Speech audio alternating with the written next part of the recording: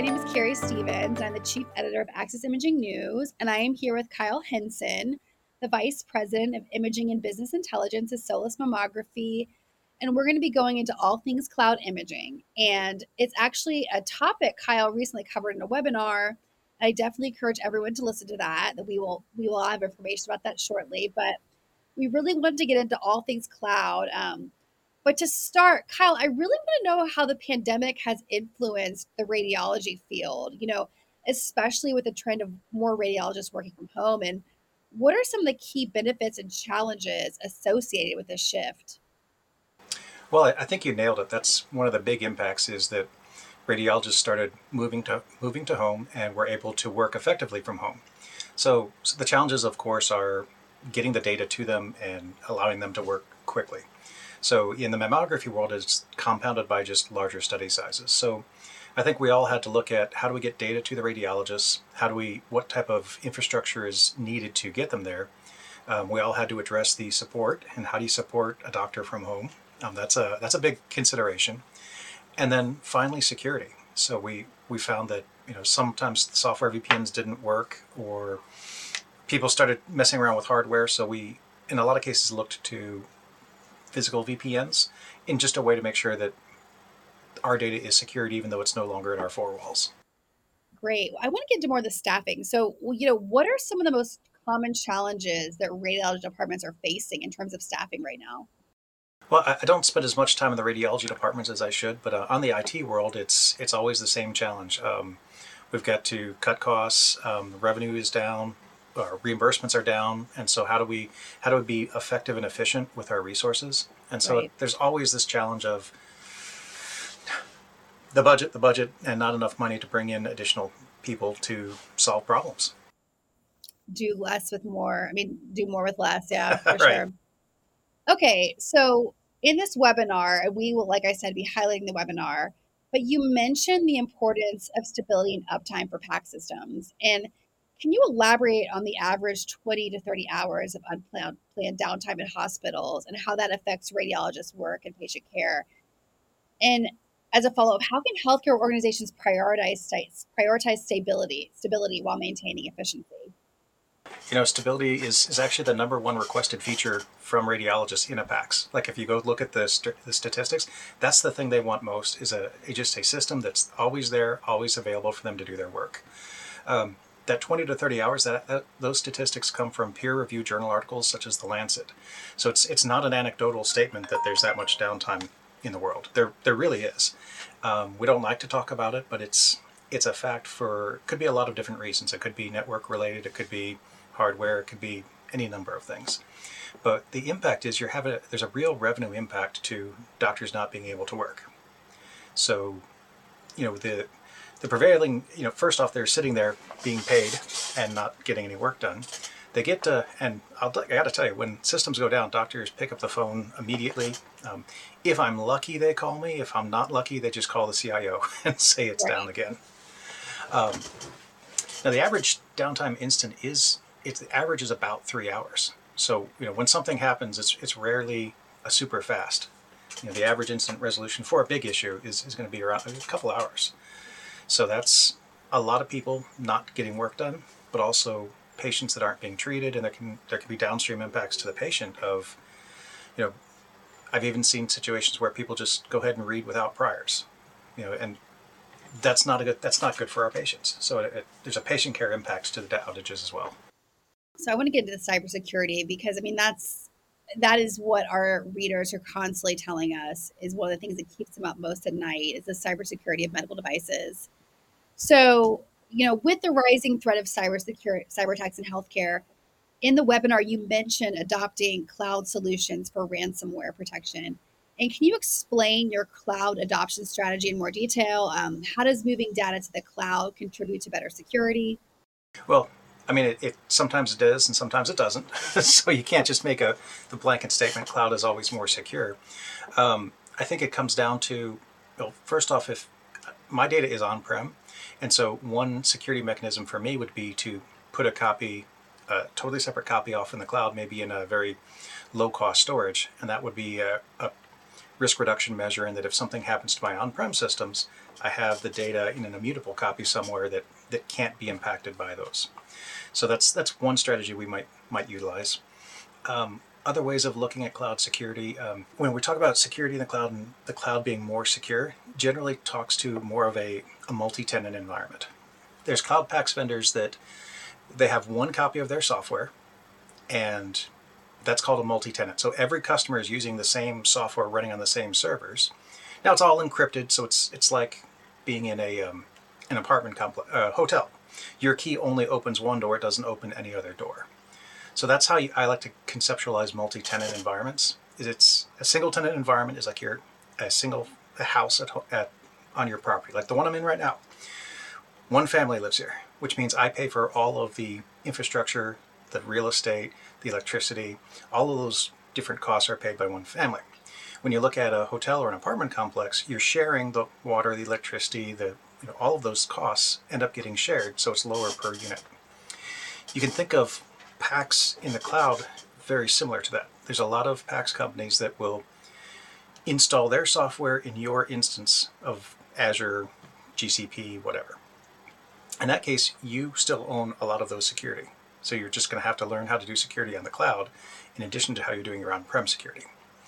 But there are some PACS vendors out there that go that multi-tenant route where they say, we're going to put your data in securely, but trust us because with only one instance to manage, we can hire the best and brightest security people, and we'll take ownership of that security risk for you.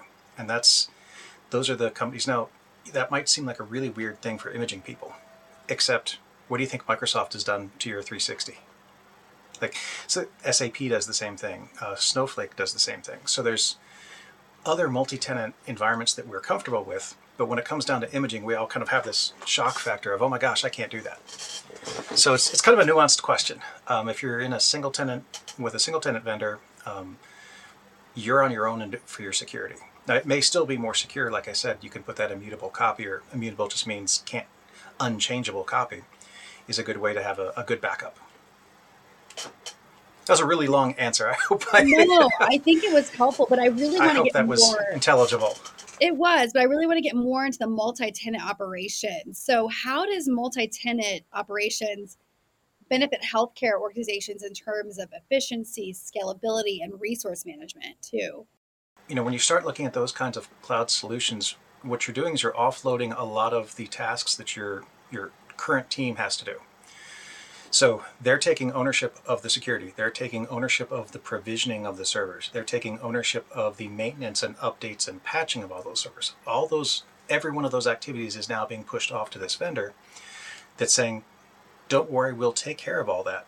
But because they can now be very efficient with their staff using Kubernetes, typically these are going to be your cloud native apps, but they've taken ownership of all that and they're doing it in a very efficient way because they're doing it at scale.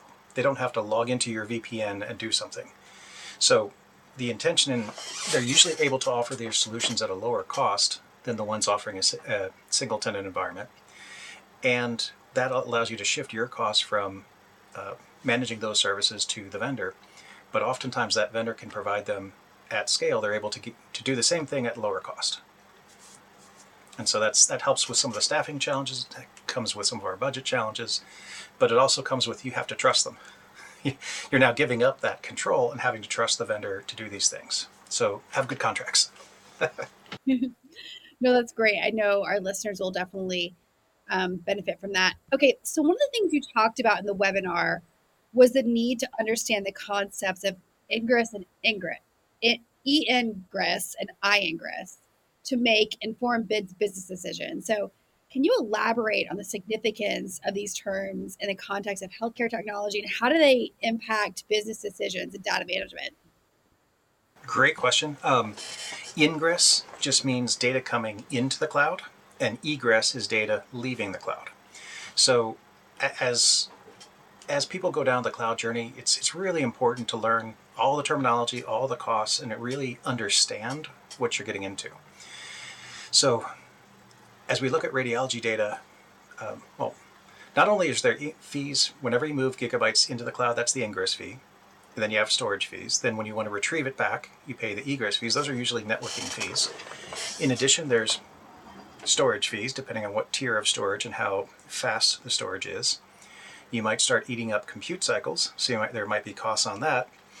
And there's even at the file level, you get paid. There's costs every time you move a single file. So that gets into all sorts of interesting questions about, like, if you're archiving a CT to the cloud. If you do a traditional DICOM, you're going to pay for each individual file because you're hitting the API every single slice of that CT.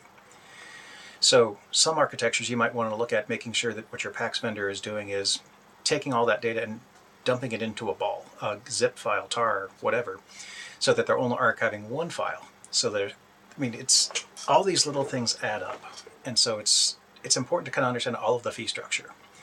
And then when you talk about ingress and egress, maybe you have an express route or an unlimited network connection, or maybe you're paying for those network connections. So now we have to look at what's the utilization and how often do people look at images. The usage of looking at a chest x-ray is very different than looking at a mammo study. The number of priors that are being looked at, there's a lot of thought that has to go into that cloud decision in understanding the costs and understanding who's paying for what, to make sure that you have a really clear understanding of your cost structure so you can get to a good return on investment and ultimately make the best decision for the organization. That makes sense. Well, is there anything we haven't covered? If you want to discuss more multi-tenant operations or anything that we haven't discussed that you think the Access Imaging readers and listeners need to know.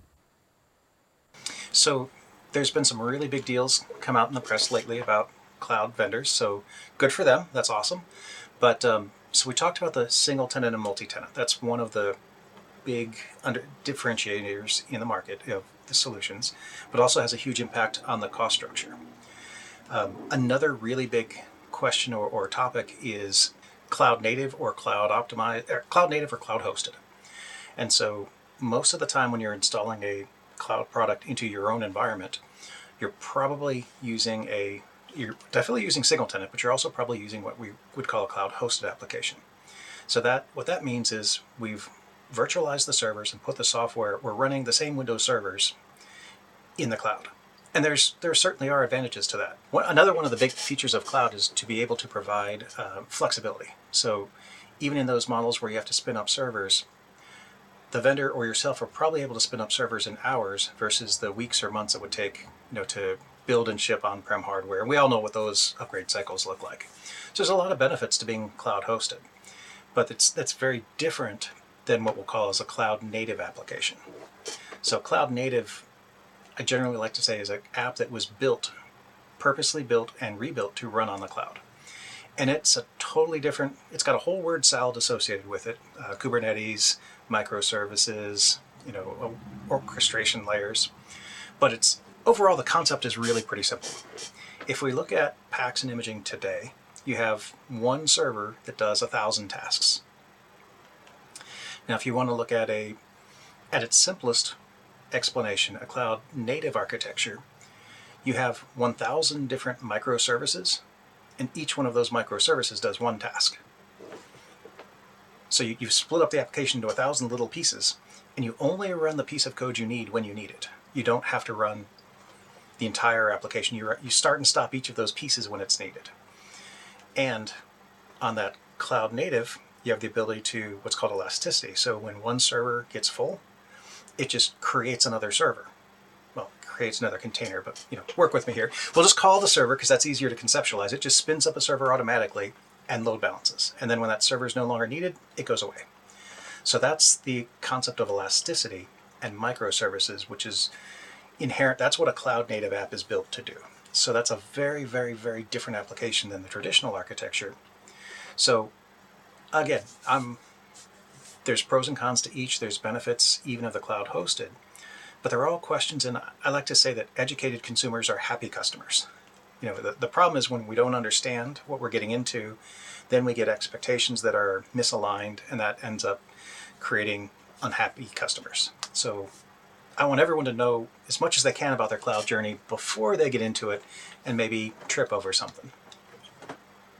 Well, I learned a lot, and I'm sure our listeners will too. And I also encourage everyone to listen to Kyle's webinar where he explained this in greater detail. So thank you so much for joining me today, Kyle.